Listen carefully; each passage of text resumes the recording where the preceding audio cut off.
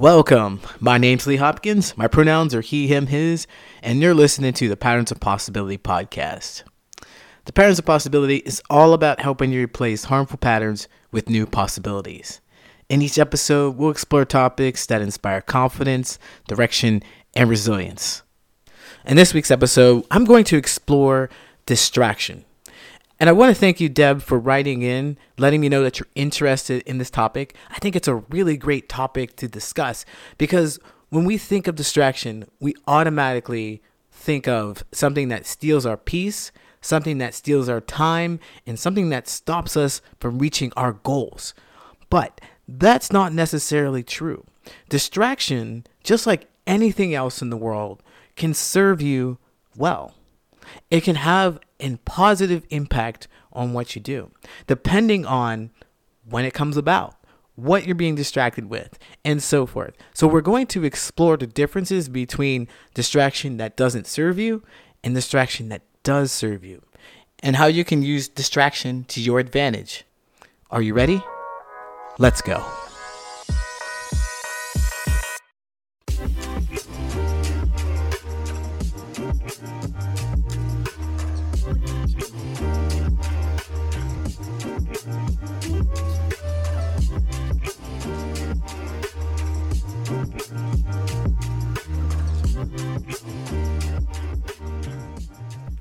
Distraction.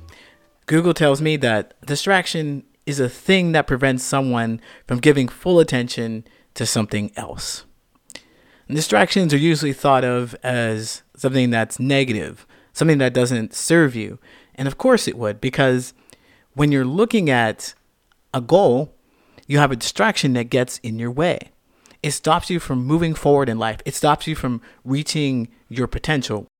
Some years ago, I worked in a warehouse unloading trucks, lifting boxes, putting things away like that. And this job was full of men because, a lot of women didn't really want to work in a warehouse unloading trucks, lifting boxes and things like that. So there were a bunch of guys around until one day, an exceptionally beautiful woman got hired. And I'm not saying exceptional for her for being around a bunch of guys to compare to. I'm saying she wasn't just warehouse beautiful, she was everywhere beautiful. She had light eyes, olive skin, and a nice figure. Many of the guys were just fawning over her, like, "Oh, can I help you? Can I come help you? Do you need help lifting this heavy box? I big man, I help pretty lady."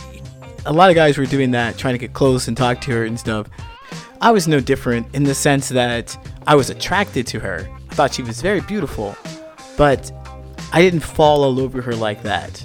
But more importantly, they would not give me the time of day. And that was just fine because I had a partner, I was already dating someone, I had someone to go home to. So I never tried to put any moves on anyway. And aside from that, like I said, they never gave me the time of day. Never, ever considered it. In fact, they didn't even talk to me much. So imagine my surprise when one day I'm at the grocery store with my partner and I see that pretty lady.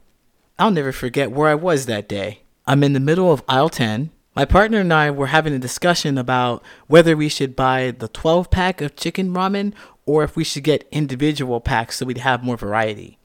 I just happen to look up and I get a glimpse of the beautiful lady walking past the aisles. My mind goes, "Pretty lady?" And I locked eyes with her for a second and I turned away. Then I try to snap out of it. I need to focus. Then I turn back to my partner to weigh in on the ramen dilemma. We get our ramen. We start walking towards the end of the aisle. We go around the corner. The next thing I know, a very beautiful woman comes directly to me.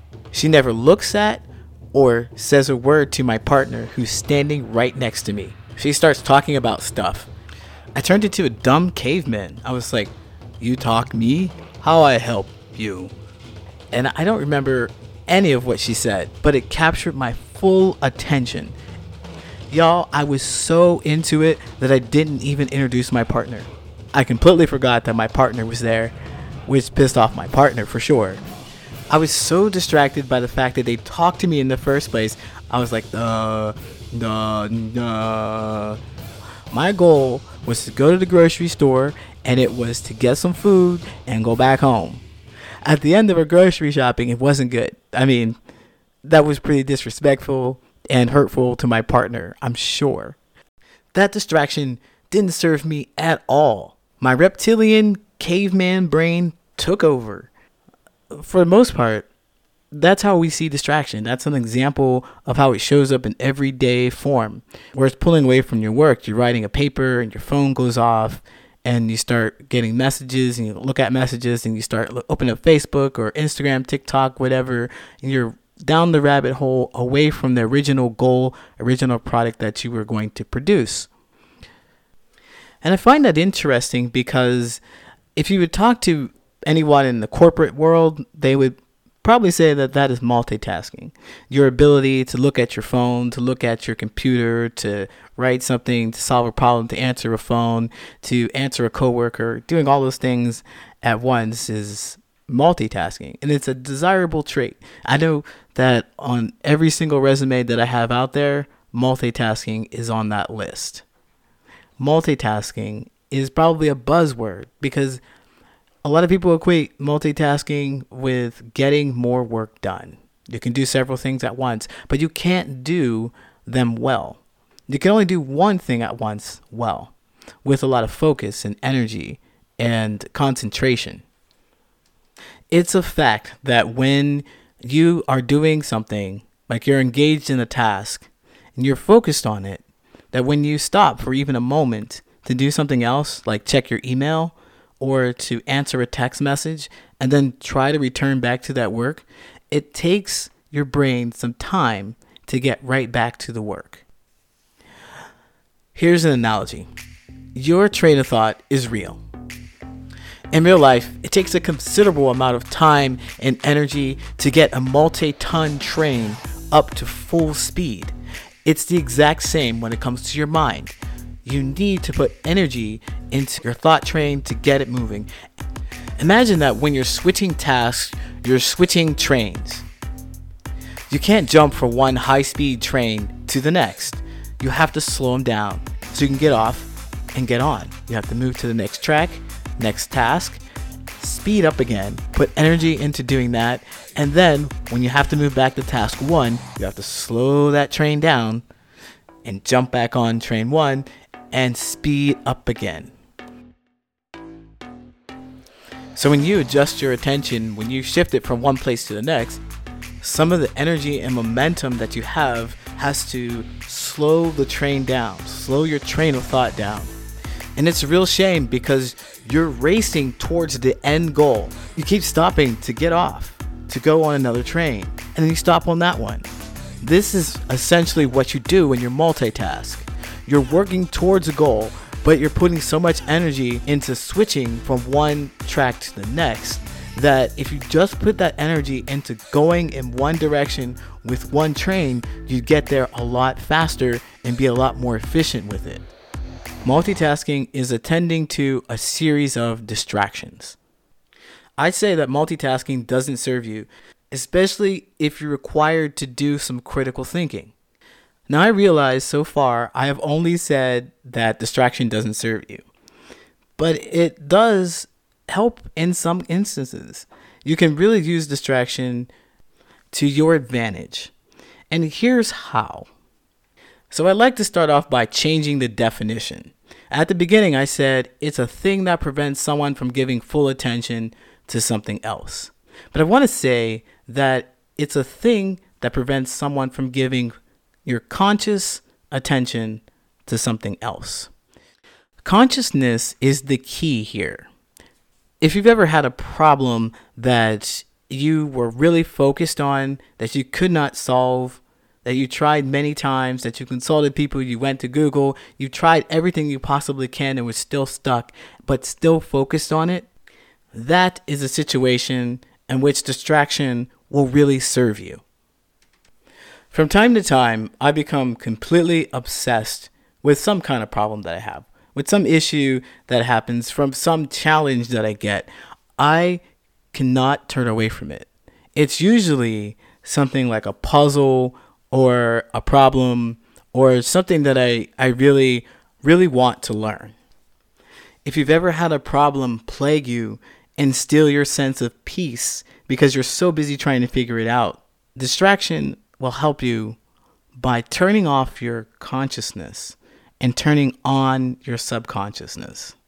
Now, the way it works is that throughout the day, throughout your entire life, you have been subconsciously picking up things from the world.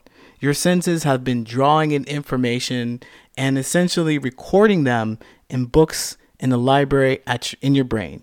Just storing that stuff there. You don't even know it's happening, but it's happening. And what you want to do is tap into that. You want to tap into that. You want to go to that library, a wealth of information, and put it all together.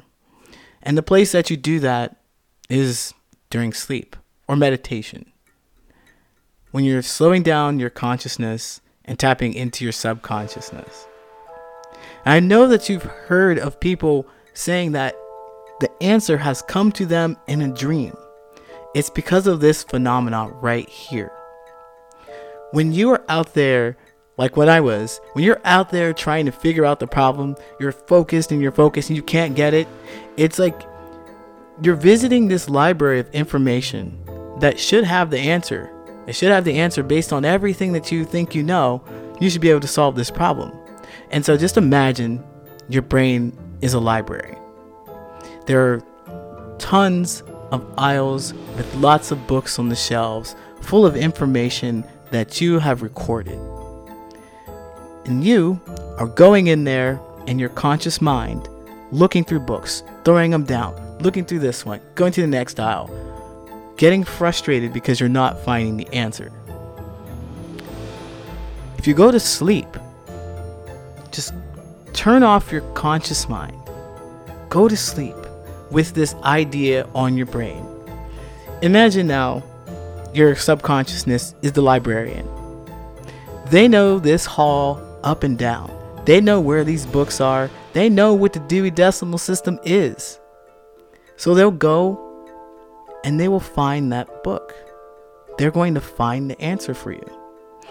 It has come to you in a dream. It's not that you don't know it. You just don't know that you know it. Your conscious mind doesn't know that you know it. And this is where distraction comes in handy.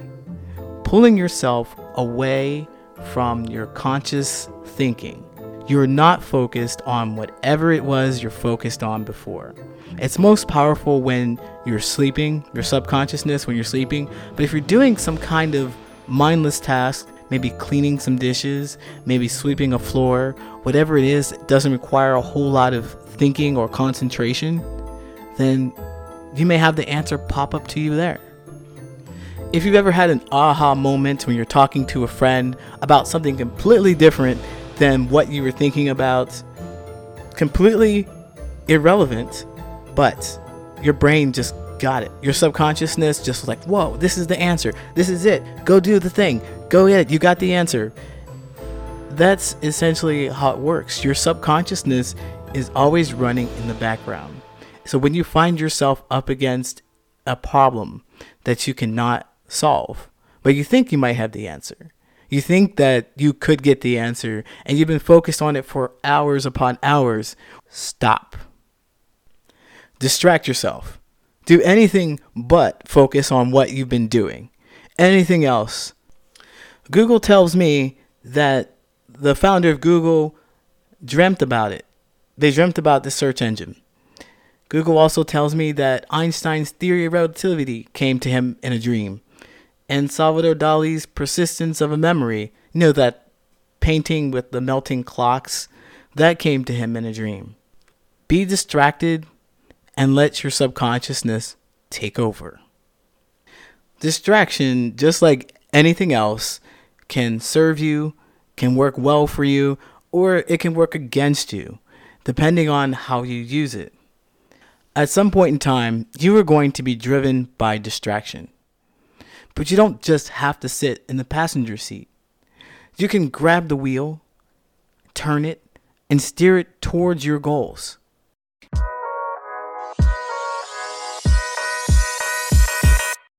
My name's Lee Hopkins. My pronouns are he, him, his, and you have been listening to the Patterns of Possibility podcast. I hope that you found today's episode interesting, insightful, and entertaining. And if you have, please leave a review for me on Apple Podcasts. It'll really help the podcast get discovered, as well as share this with any of your friends or anyone you think might find it interesting. I'd really appreciate it. Again, thank you so much for listening. It's been really awesome making these podcasts for you.